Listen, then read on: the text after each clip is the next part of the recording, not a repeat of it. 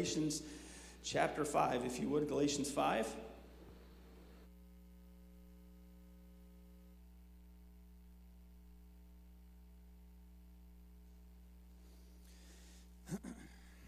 Galatians chapter 5, I appreciate you singing. Boy, the music for the last few services and really since the pandemic has just been so good. And I appreciate you singing. It makes church fun, if I could say it that way. It's boring when church is boring and quiet. And it makes it a blast when everybody gets in here and sings. And I think we kind of took for granted getting together as the choir. And now that we've gotten back, the choir is just excited to be there. We're not everybody can't be back, but we're excited to do it. And then when we have the congregational singing, everybody joins in. Man, it's exciting. Don't ever forget, now, we are not performers performing to the audience. We are all the performers performing to the audience, okay? And so when we sing, man, this is a corporate thing. Now, the choir will do something, or the offertory will be played, and maybe a solo, or a group, and that's okay. But we want a lot of our church to be all of us singing and all of us praising, not just let's go look at the pianist up there and let them play. Let's look at the choir and we'll just sit out here and do our own thing. Let's get involved in church. And I appreciate that. It just has made church exciting and has stirred my heart lately, the way we've been singing, and I appreciate that. Galatians 5, verse number 16. We're going to read one verse, then we'll pray and be seated. This I say then, walk in the Spirit, and ye shall not fulfill the lust of the flesh. Let's pray. Heavenly Father, thank you for the time that you've given us together. Thank you for our church and all that it means to me and my family and all that it means to us to be able to get together during these uncertain days for sure. Lord, give us something from your word tonight, and we'll thank you for it, and we'll give you the glory. In Jesus' name, amen. You may be seated. It's been cold outside, and this is one of those funny things where you have those conversations about, would you rather it be hot? Or would you rather it be cold? And you have the hot people saying, give me summertime any day. And you have the cold people saying, give me wintertime any day. And I'm one of the folks that says, give me summer, okay? You can sweat, you can go inside in the air conditioning. And then the cold people have this statement that really bothers me. I want to get it off my chest right now to you tonight. They have this statement, you know what it is. Well, you can always put on more clothes. Okay, now you got your chance. Go outside. Let's spend about 2 hours outside. Go outside yesterday. Let's rewind and go outside. Last night when it's, what did we hit, 14 degrees? And if you say that statement, you can always put on more clothes, you've never been in real cold. Some of us have. I'm looking at the Bolts. They've been to Alaska. Maybe they're cold people. I don't know. Maybe I'm preaching to the wrong people there. But I've been at cold. I have a friend that posts things every now and then, and she says, it's so cold, it hurts. And I've been in places where it's so cold, it hurts. And I'm glad I'm not there anymore. It gets so cold, it hurts just a few days of the year here. But we enjoyed the day off. The kids were just praying for snow because when we have snow here, we have a few snowflakes here in Mississippi. We shut down everything, don't we? We can't get outside, much less on the road. And so they were praying. We got a few flurries, but that was kind of neat to see. But it is great to see you on a cold weather night. And I know it's a little bit more difficult and it's a little more painful to get into church. Sore joints and stiff, achy muscles in this cold weather. But I appreciate you making the effort to be here tonight. We live in 2021. We all have phones, devices, computers. Let me ask you a question. Have you ever lost your password? Have you ever forgotten your password? Yes. I have too. Have you ever had a password for everything and then you forgot it? Or one place you use it changes it and they make you change. Sometimes our school, we have a system that we were just doing this the other day, and our school system came up and I went to type in and enter in where we can see grades and see records and things, and it said, your password's expired, do a new one. I thought, no, I don't want to do a new one. Because I forgot the old one. I can definitely gonna remember the new one. So you type it in, and then it says, ding, you've already used that one. Type in another one, ding, you've already used that one too. I thought, okay, I'm gonna have to change everything. And I have a password app, and that half the passwords are not complete anymore. You know, I've changed them, and I have another place where I've stored other passwords. And then I find where, our Wi-Fi goes out or something happens, and I gotta find that password. I don't have it stored anywhere. And I can't find it. We live in that day and age where we have passwords, but we can't find them or we lose them. My sister-in-law, everybody, you try to be up here and be funny, And when I get up here and make fun of my family, that always gets the biggest laugh. I don't know why. I make fun of my brother, especially since he's not here. Everybody dies laughing. So giving my sister-in-law a hard time. She's probably not watching us. They're going to church here in a few hours anyway. Maybe they have us pulled up. But she would be in the office, and we'd work in the school, and we'd get the password for something. I'd write it down for her. Hey, this is the school thing we're doing for this. And a day later, 2 days later, a week later, Miss Melissa's searching around. I know I put that Post-it somewhere with the password. And we're searching all over. Oh, it's in this drawer. And then we lost the key to the drawer. Couldn't open it. We've done that before. We've lost a password. And it's the most frustrating thing, isn't it? And then it says, no, I did this on my phone or some device I had the other day. I can't remember what it was. And it finally said, oh, that's been too long. You're going to have to wait 10 minutes. You're going to have to wait 30 minutes. You're going to have to wait an hour. Maybe your kids have gotten a hold of your phone, and they've done it 100 times. They put in all those numbers, and then it's like 2 hours. You can't get on your phone. You have to wait.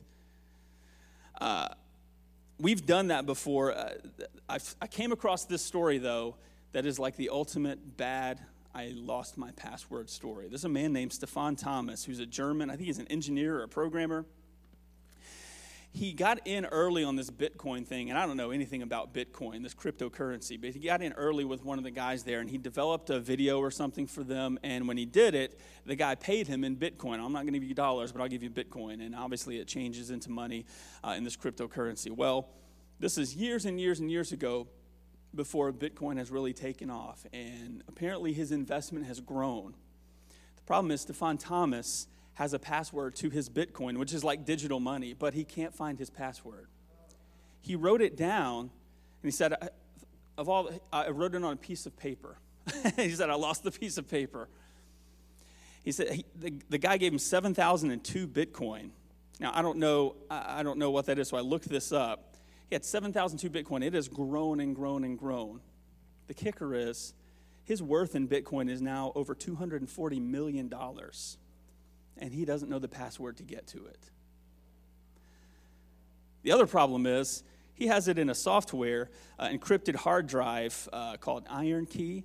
IronKey only gives you 10 chances. Once you hit your 10th chance and you guess the wrong password, it locks you out forever. They're saying they didn't give them the password. They didn't give them the software. The Bitcoin people, they don't know it. Nobody knows it. Stefan Thomas doesn't know it. He can't get in. If he enters the password 10 times wrong, he loses upwards of $240 million. And maybe it's still growing. The real kicker is he's already entered it 8 times and been wrong. His quote was about only 2 chances to get this money out. He said, I would just lay in bed and think about it. And I would go to the computer with some new strategy. It wouldn't work, and I would be desperate again. Finally, he said, I put everything aside, and I said, I'm just going to let the past be past. I hope some programmer or I hope some computer whiz is able to crack this complex thing, because I don't think I'm ever going to be able to get into it. But he said, I just stopped thinking about it for my mental health. I can't think about losing out on $240 million. If you've lost your password to your iPhone, at least you haven't lost $240 million.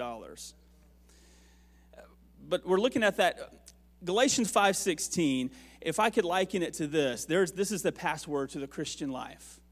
Have you ever been so frustrated you can't get on a website, or you can't go buy that thing, or you can't go get into some software, you can't get into your phone, and if you just knew the password? And sometimes we start living the Christian life, and we go, man, I just can't do it. I wish there was something I could plug in, type in, where I could just actually live this thing the right way. Well, here it is, Galatians 5:16.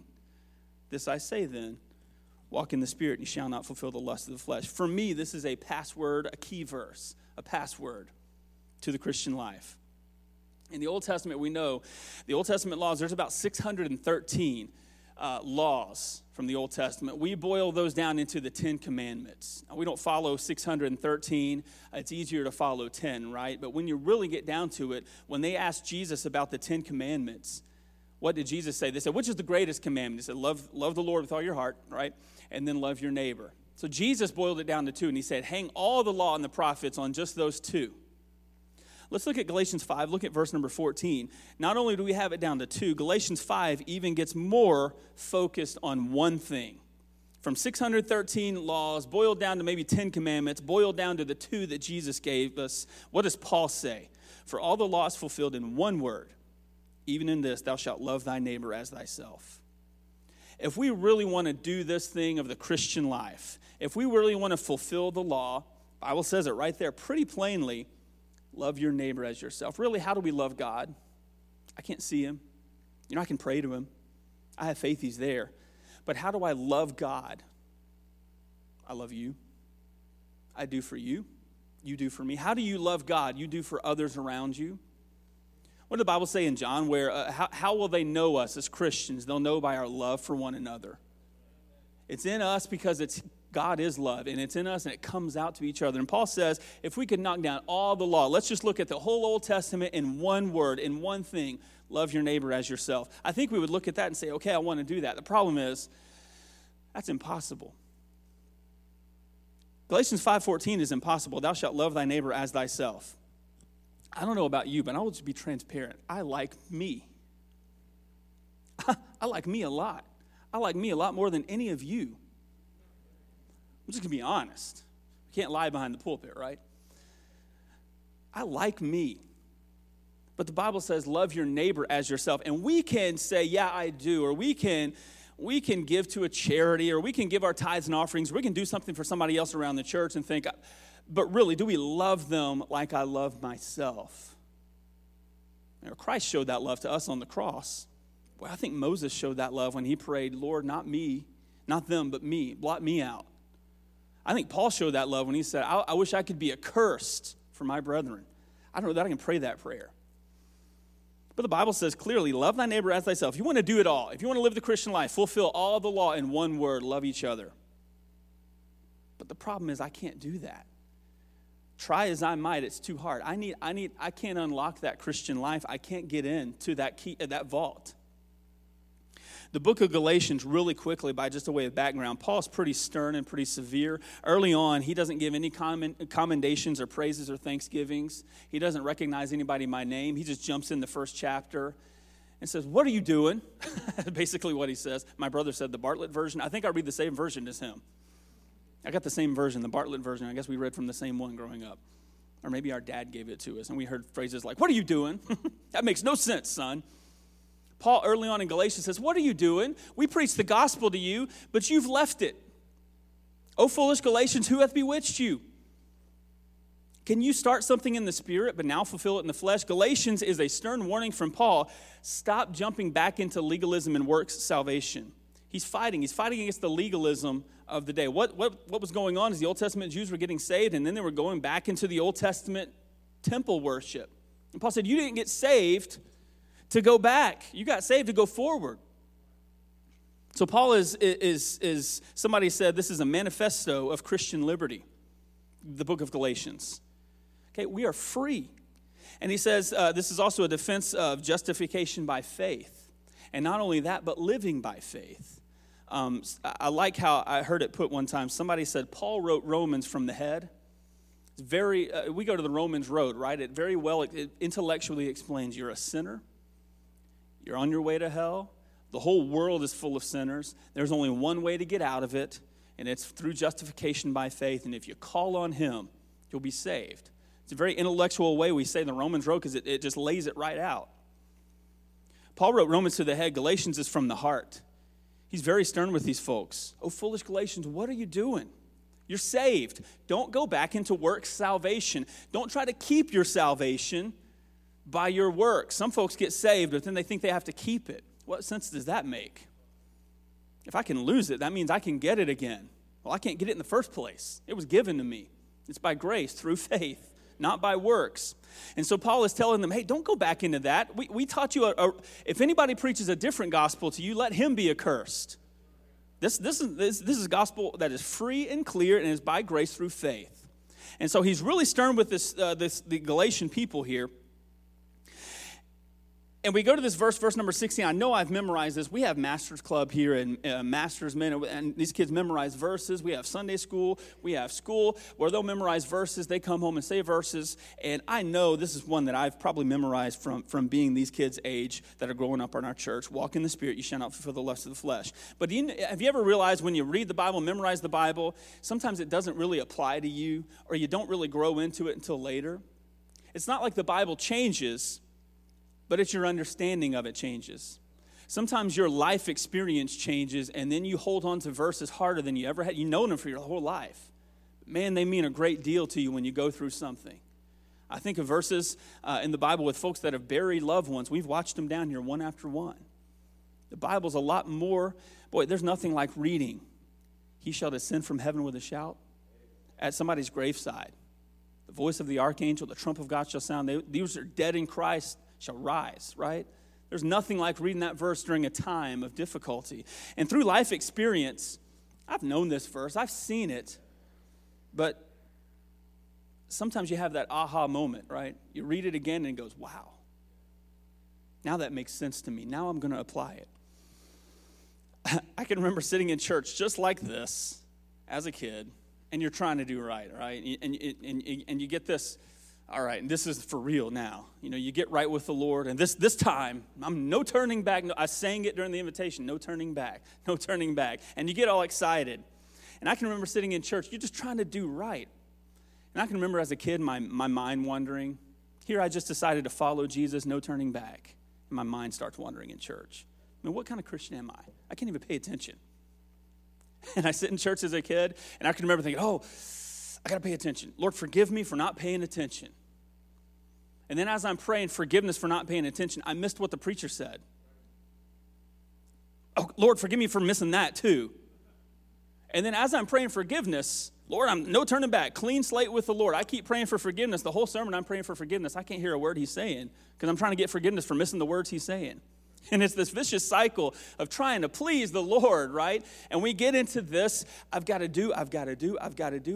Now, we're not against confessing sin. But sometimes we get in that cycle of the Christian life where I'm trying to please the Lord, and in my pleasing of the Lord, I see my faults and failures, and I start going back to the Lord with my faults and failures. And then I figure out where I messed up because I was praying over my faults and failures. And I just feel like a worthless, nobody Christian. Why can't I get it right? The only thing I can see is my bad. The only thing I can see is my sin.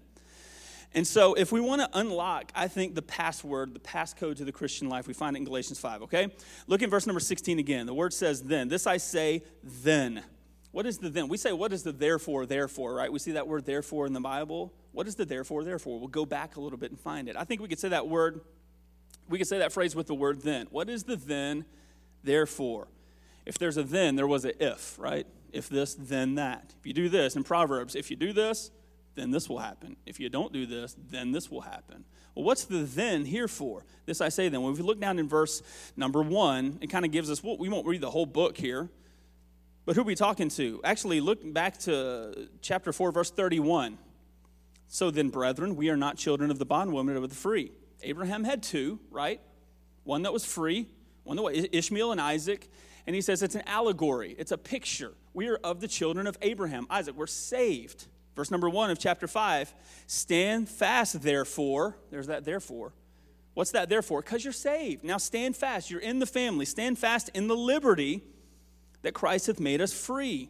And be not entangled again with the yoke of bondage. Don't go back to doing works for salvation. Don't go back into that nominal life. Don't go back from where you got saved.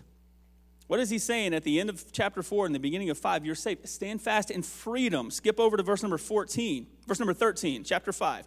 For brethren, ye have been called unto liberty. Only use not liberty for an occasion of the flesh, but by love serve one another. So why does it say then? This I say then, because you're saved and you want to serve God. You want to serve others. The Bible just says it clearly. Brethren, you're called unto liberty. Let's be free. So if I want to be free, then this is what we have to do. We keep reading in verse number 14. For all the law is fulfilled, love thy neighbor as thyself. But if you bite and devour one another, take heed that you not be consumed. We have a converse relationship here. Verse 14, this is one that serves. Verse 15, this is one that bites and devours. So I'm saved. I'm one of the brethren. I'm standing fast in the liberty. If I don't want to bite and devour, but I do want to serve one another and fulfill all the law, what do I do then?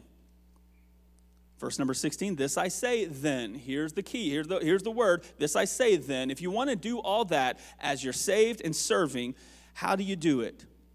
Walk in the Spirit. You shall not fulfill the lust of the flesh. The first point there is who we are. I think I had some points up here, and I think I skipped over some. So here we go. Here, who we are. If we have points on the screen, I'll give them to you real fast. Who we are. Who are we? We're the saved. We're the brethren. Okay, but we're also the brethren that want to serve one another, not biting and devouring. If we're not walking in the Spirit, we're walking in the flesh. If we're walking in the flesh, a telltale sign is how you talk to each other, how you treat your wife, how you treat your husband, how you treat your kids. If you're treating everybody bad, you're probably not walking in the flesh. You bite, devour.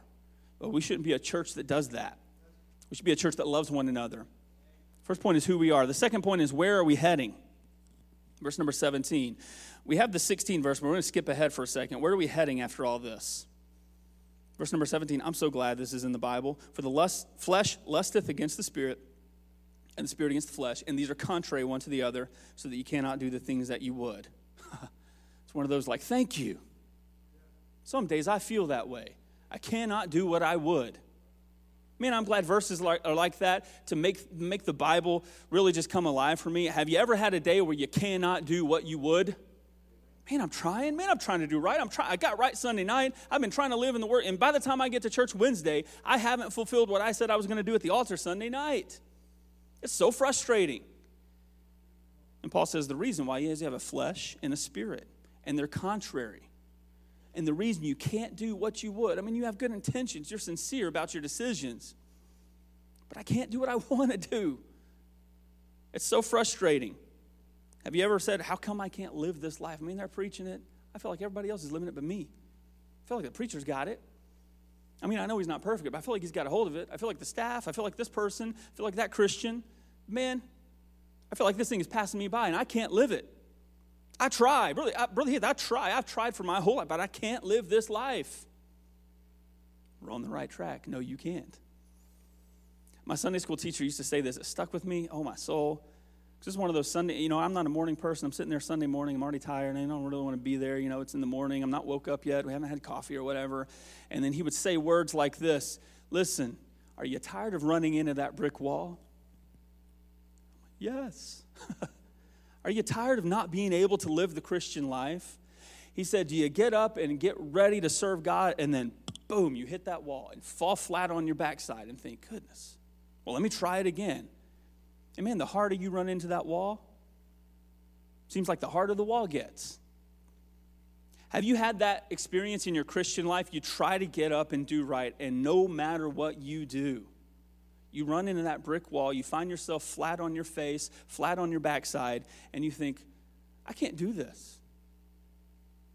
At a certain point, I'm just going to go to church, I'm going to play the game, I'm going to look right, because I don't want to be a bad person. But inside, I can't live what they're saying. I can't live what that Bible's preaching. I have tried. So I'm not going to quit church. But we end up in the auditorium, and we just have a bunch of mediocre Christians that realize, I can't do it.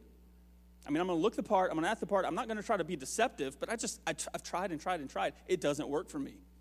I can't live it. I have run into that brick wall 1,000 times, Brother Heath, and I've been right there with you. I have run into it and hit my head. I have been bruised and beaten and battered.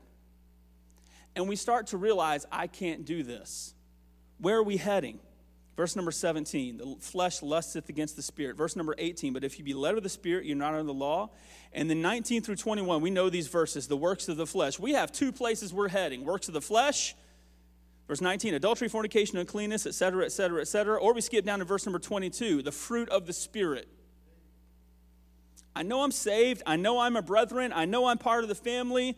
And I've got two places to head. I've got a flesh, I've got a spirit. And I've got two places I can go. I've got two roads to travel. I've got the spirit or I've got the flesh.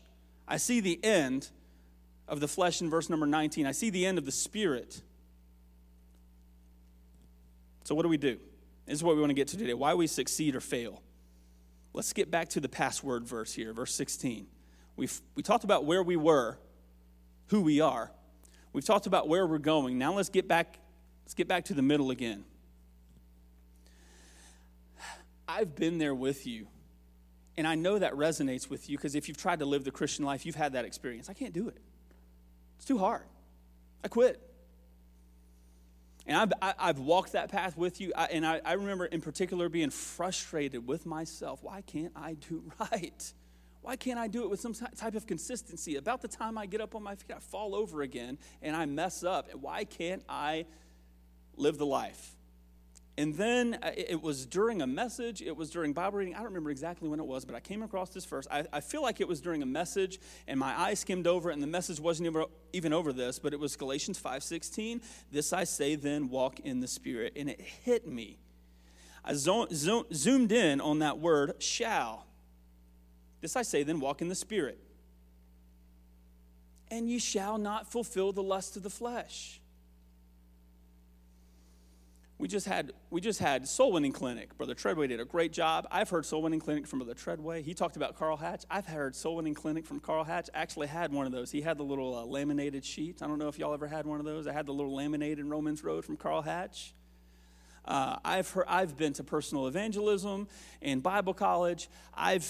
We ran what we called the Timothy Club years ago. Some of us may remember that here. We taught through soul winning. I've sat through VBS, Smite Camp, all types of different methods and ways to train us how to win people to Christ.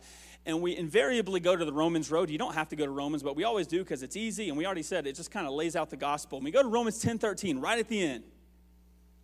And what does it say? For whosoever shall call shall be saved. And we go, that's the clincher verse. You've got them all. You've got them lost. You've told them what they need. You told them Jesus is the Savior. If you call, you shall be saved. And we give them assurance.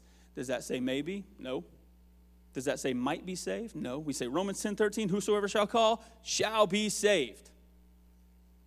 And then they pray the prayer and get saved. They come to Christ. We're so excited. And you go right back to Romans 10:13. What does that verse say? Put your name in there. For if he shall call, he shall be saved. Does that mean you're saved? Yes. Did you call? Yes. Why can we apply that to the unsaved, but we can't apply that to the saved in my life in Galatians 5:16? What is different from the Romans 10:13 shall as opposed to the Galatians 5:16 shall? Romans 10:13 says shall, Galatians 5:16 says shall, and it just hit me, the simplicity that the Bible hits us with sometimes. I'm going, stupid. Walk in the Spirit.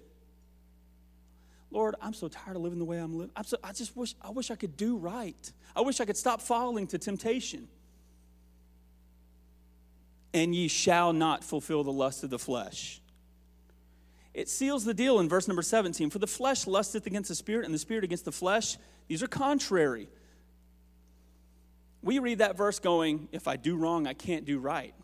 Let's read it like this. If I do right, I can't do wrong. Why? Because they're contrary. If I serve in the Spirit, I cannot fulfill the works of... It's what it says, right? Verse number 16. Ye shall not. If I walk in the Spirit, you shall not fulfill the lust of the flesh. Are you tired of living the Christian life and running into that brick wall? You're running into the brick wall because you're not doing it in the Spirit. I'm not doing it in the Spirit. I'm doing it in the flesh, and I'm trying to fulfill a spiritual command just like the Galatians through my works of my flesh. Walk in the Spirit, and you shall not fulfill the lust of the flesh. Turn it around. Walk in the flesh, you shall not fulfill the Spirit. I can't do half. I can't do half of one and half of the other. I'm either in the Spirit or I'm not. Are you walking in the Spirit today? Is the Lord on your side today? More importantly, are you on His? Let's talk about that for a second. Why do we succeed and fail at this thing? We go to Galatians 5:22. Look down at verse number 22. We see this verse and we love it. For the fruit of the Spirit is love, joy, peace, long-suffering. And what do we try to do? We start to try to have love, and we try to have peace, and we try to have long-suffering until they cut us off on the way to church. I was trying to have patience. I tried to have temperance. And we fall and we hit that. We try to go to sleep at night, we don't have peace. So we turn the music up louder. We turn a movie on. We turn the TV on. I just need peace. And we chase after the fruit without entering the passcode to get in. I was doing work at our house the other day, and I'm not, it's mostly YouTube videos, and it always looks easier on YouTube than it does when I do it at my house. I don't know how they do it right there, and then my projects never turn out like they say. But watching tutorials, we were fixing some flooring, and I was doing some of the plank flooring, and got this hammer, and I'm hammering a little rubber mallet.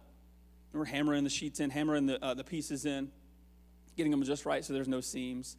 And I got to the end of the room, I'm cutting this thing, it's not fitting right, and I just grabbed my rubber mallet, and boom, boom, boom, boom, I banged it into place. The flooring's starting to split a little bit, and it's all getting, I can fix that. That's what those little wood markers are for, right? You just color it in when you mess it up. I'm jamming that thing into the floor. I'm jamming that thing into the seam. It's going to fit. It's too small to cut, so I'm going to jam it in there with my rubber mallet. Boom, boom, boom, boom, and I just nail it in there. I'm stomping on it. Get in there. Stick some glue in there, maybe something. Just get it in there. Make it fit. Make it work. And I always I think I heard my dad say this all the time, and I always stand up and say, good enough. I'm kind of a perfectionist, so if I stare at it long enough, it's going to bother me. I'm going to rip the whole thing out and do it again, and it's going to be 3 hours later. I'm still going to be there at the same point trying to hammer that one piece in. So finally, I just got to back away and say, good enough. Nobody's going to see that. Okay, the problem is good enough is not good enough for God. For all have sinned and come short of the glory of God. My good enough is not good enough for him. And we try to come to church, and we try to read the Bible, and we try to live the Christian life in the flesh, and we're jamming the flesh into a spiritual mold, saying, get in there, get in there, get in there. Boom, boom, boom. We're hitting our flesh with a rubber mallet, saying, get spiritual, get spiritual. And the flesh is like, I can't do that. I'm not of the Spirit. It's contrary to me. It's not natural. I don't like it. It doesn't fit. It's a square peg in a round hole, right? It doesn't work. When you chase after verse number 22, love, joy, peace, without walking with the Spirit, that's legalism. You're chasing after the outward trappings, but nothing happened inwardly. And that's what Paul's preaching against. Now, we love that for the salvation. Grace through faith. That's right, no works. The same way we got saved is the same way we be saved. By grace through faith, not by works of righteousness. Remember, I don't have any works of righteousness to give. So I can't get saved by grace through faith and then go into works and say, well, now God's going to be pleased with me because of my works. No, he's not. He wasn't pleased with me in the beginning with my works. I was condemned by my works. Why would I go back to my works? Galatians, who hath bewitched you? Why are you starting in the Spirit, but now you're walking in the flesh saying, yeah, I can do it in the flesh. So we walk in this legalistic way. I please God. I please God by the way I dress. I please God by my church attendance. I please God because I don't look like them. Look at that visitor. I used to be like that. We're a legalist. We're a Pharisee. And we got to be careful. And I don't think we choose that path necessarily on purpose, but it's the natural thing. I want love, joy, peace, so I'm going to look like I have love, joy, and peace, and everything inside is wrong. Take the shall of Galatians 5:16, walk in his Spirit, and you'll realize I don't have to force it. I just am it. That doesn't make sense grammatically. But I don't have to force the Spirit into a spiritual mold. He is the Spirit. When the Spirit is doing it through me, it just works. When I'm walking in the Spirit, I have no problem giving out a tract and giving the gospel. It's exciting to me, actually. I'm pulling that thing out like, do you go to church? And we just had an awesome church service. Where do you go to church? How are you? And we start, gas station, doesn't matter. Restaurant, doesn't matter. Knocking on doors, I don't have a problem giving. Why? Because I've been living it all week. It just comes out of me. On the flip side, I have a problem giving the gospel when I've not been living right. I've not been praying. I've not been in the Bible. I've not been living in the Spirit. I've not been walking in it. I've just been faking it at church. And I leave the doors and I go, man, I don't want to talk to anybody. They're a bother. And the Holy Spirit starts knocking on, and I feel guilty. Leave me alone. Go away. I don't want to live that right now. I'll get right later. Why? Because I'm living in the flesh. Don't be a legalist. Take Galatians 5:16 as a promise. Brother Heath, I can't do it. Yes, you can. If the Bible is true and Romans 10:13 is true in Galatians 5:16, you shall not fulfill the lust of the flesh. That means if you walk in the Spirit, I challenge you, go hard, go after it for 30 days, for a month, and just say, Lord, I'm walking in the Spirit the best I know how. I'm reading the Bible, I'm praying, and I'm not going to fake it. I'm not going to do this little checklist thing. I'm going to commune with you for a month. Tell me at the end of 30 days, you have walked and talked with your Maker and your Savior, and the Christian life just doesn't come out of you naturally. It just does. Why? because the flesh doesn't have any more room. They are contrary, and the flesh says, I can't be a part of that. That's why we crucify that flesh every day. I used to say good enough on those projects. I can't say good enough for God. I'm not good enough. I got saved because I admitted I was not good enough. Now I have to live the Christian life in sanctification saying, I'm not good enough, but he is. All right, so how do we walk? What does that mean? It's a relationship with him and his word. I mean, that's pretty obvious. We're not actually have to physically walk, but walking, it's a good metaphor. What did Jesus say to the Pharisees? John 5:39, search the scriptures, for in them you think ye have eternal life, and they are they which testify of me. Brother Heath, I can't live the Christian life. If you're a Christian and the Spirit has been born inside you, and you read his words, you search the scriptures, and they testify of the Lord, you'll find him in there. And when you find him, you'll want to talk to him more and commune with him more, and you'll want to get right more. And when you walk out into the day-to-day life, you'll be living in the Spirit. How do we worship him? In spirit and in truth. How do I walk in the Spirit? His words are spirit in the Bible. Me and my wife were dating, and you know how it is. You don't know each other well. It's that awkward circle yes if you like me, passing notes phase. We didn't do that. We were in college at this point, so we didn't pass notes and say circle yes if you like me. But it was one of those, you're feeling them out, you know. And you want to know if this is the one, but it's like the first date, and you can't just blurt that out, right? I can't ask that. So what do? You get to know each other. What do you do to get to know each other? You walk together. You go out. We would literally walk together some places. We would go out to eat. We would sit at the same table. It's a funny story I was telling my Bible class the other day in school. We were first started dating, and I didn't know my wife very well. What do you want? And she would say, oh, nothing. I'm like, well, order something. Oh, no, I'm good. I don't want to be the only one sitting here eating. Order something. I'm not hungry. It's 6, 7 o'clock. It's after church, you know, just whatever. I don't care. And the smallest thing on the menu, I'm like, why don't you want to order something? Finally, I feel embarrassed you're spending your money on me. I wish you felt that way today. I just feel embarrassed. I said, well, that's kind of how this works. I'm the guy. I'm not letting you pay for it. Let me pay for something. That's kind of what I'm supposed to do, you know. Let me pay for it. Well, I'm not hungry. Yes, how can you not be hungry, you know? I'm in college. I'm always hungry. It's supper time. I'm starving. One time I said, what did you eat if you're not hungry? Well, she's hem-hawing. I'm like, what have you eaten all day today? What have you eaten? Her answer, 2 Jolly Ranchers and a breath mint. You're not hungry after eating 2 Jolly Ranchers and a breath mint? We're ordering food. You're eating it. Now, we order food. I don't want anything. I get food anyway. Because she's going to take mine when I get home. I would have ordered you anything. You said no food. Why? Because I know her. We've walked that road enough, standing and ordering food. I know what her answer is going to be, and I know that's not the real answer.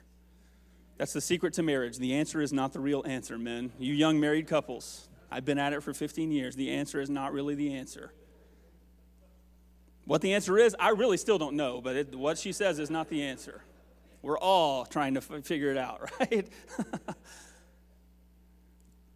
Why do I know? Because I know her better than anybody. I know what she likes. I know where we could go right now, and she'd say, yes, I want that. I know where we could go right now, and she'd say, I don't like that place. Because we've walked together. We've been out to eat. We've talked together. I know her desires, her dreams, her thoughts. I can tell on her face when something's wrong. She can do the same with me. You know, you walk into the room with your spouse, and you haven't said a word, right? Everybody's silent, and you're just looking. Finally, one of you goes, what? Nothing. What? Nothing. Yes, there is something. Nothing. There's something behind those eyes, right? And you know it's there, but they won't say it. Why? Because you know each other. You've been at it long enough. What if we got that close to the Lord? We walk with him where the Lord says here, and you go, what? What is it? Go there? Do that? Why? Because we've walked with him, and it's just time. And the thing we don't want to do is spend time. Because my time is mine. Somebody said we're microwave Christians. Just Now, Lord, now. I've tried to do that before, and it doesn't work. I snap my fingers at God like, okay, now. God says, I'm not on your timeline. I'm God. I'm not Genie. You don't rub the lamp and ask for me. I tell you, and I tell you in my time.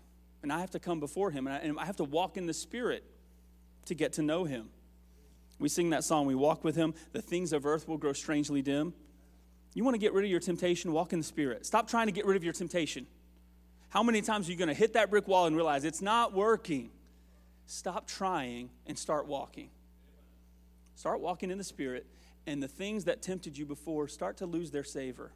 They start to lose their fun. And I just don't like that crowd anymore. Well, we're walking in the Spirit. We get around some folks and go, man, this is not my crowd.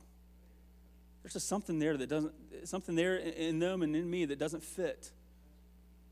If we can hang out with the world, talk with the world, watch the world, be the world all day, every day, there's a problem there as a Christian. But when we walk with him, my temptation just kind of goes away. I just don't. You've done this before. You've gotten on a diet long enough where maybe some junk food that you used to like just, man, it doesn't taste as good as it used to. Your tastes change when you walk with him. Last of all, why it matters, and we're done. Why does it matter that we're spiritual? Chapter 6, verse number 1. We keep moving with the passage here. Chapter 6, verse number 1. Brethren, if a man be overtaken in a fault, you which are spiritual, restore such an one in the spirit of meekness. How am I supposed to restore one another if I'm not spiritual? In meekness, considering thyself, lest thou also be tempted. Verse 2, bear you one another's burdens, and so fulfill the law of Christ. There it is again. How do I fulfill the law of Christ? Do for others. How can I do for others and fulfill the law if I'm not spiritual? If I'm not spiritual, I don't really care about your needs. I just like me. As long as I'm taken care of, I don't care about you. Because the flesh wants the flesh. The flesh wants what it wants.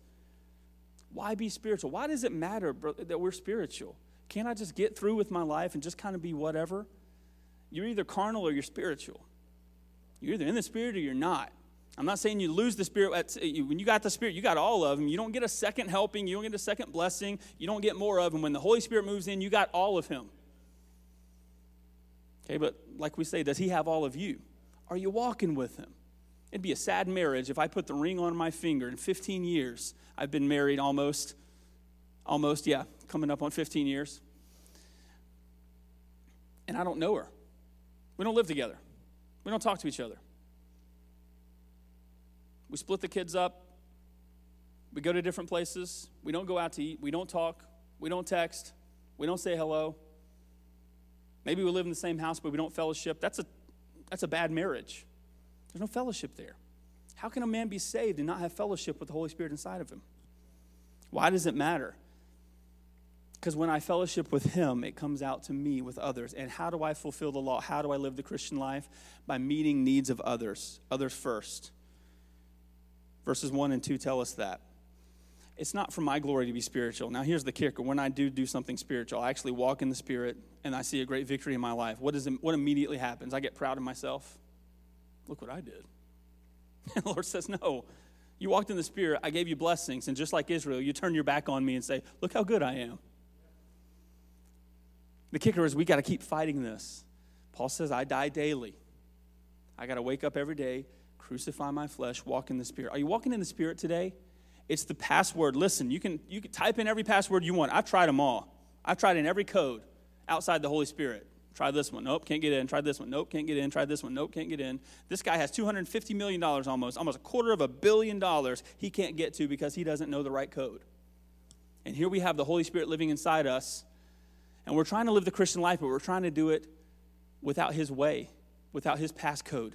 Galatians 5:16 is it. Type it in. I dare you. Let's read the Bible and pray for weeks at a time, for a month. Set yourself a schedule. Set yourself a goal. Get on your knees. I mean, actually, don't do this driving to work and praying a quick under your breath prayer. Pray to the Lord every day. Read his word every day. And it's a promise of the Bible. You shall not fulfill the lust of the flesh. Are you tired of living the Christian life your way? You can live it in the Spirit. It's the key. It's the passcode of the Christian life.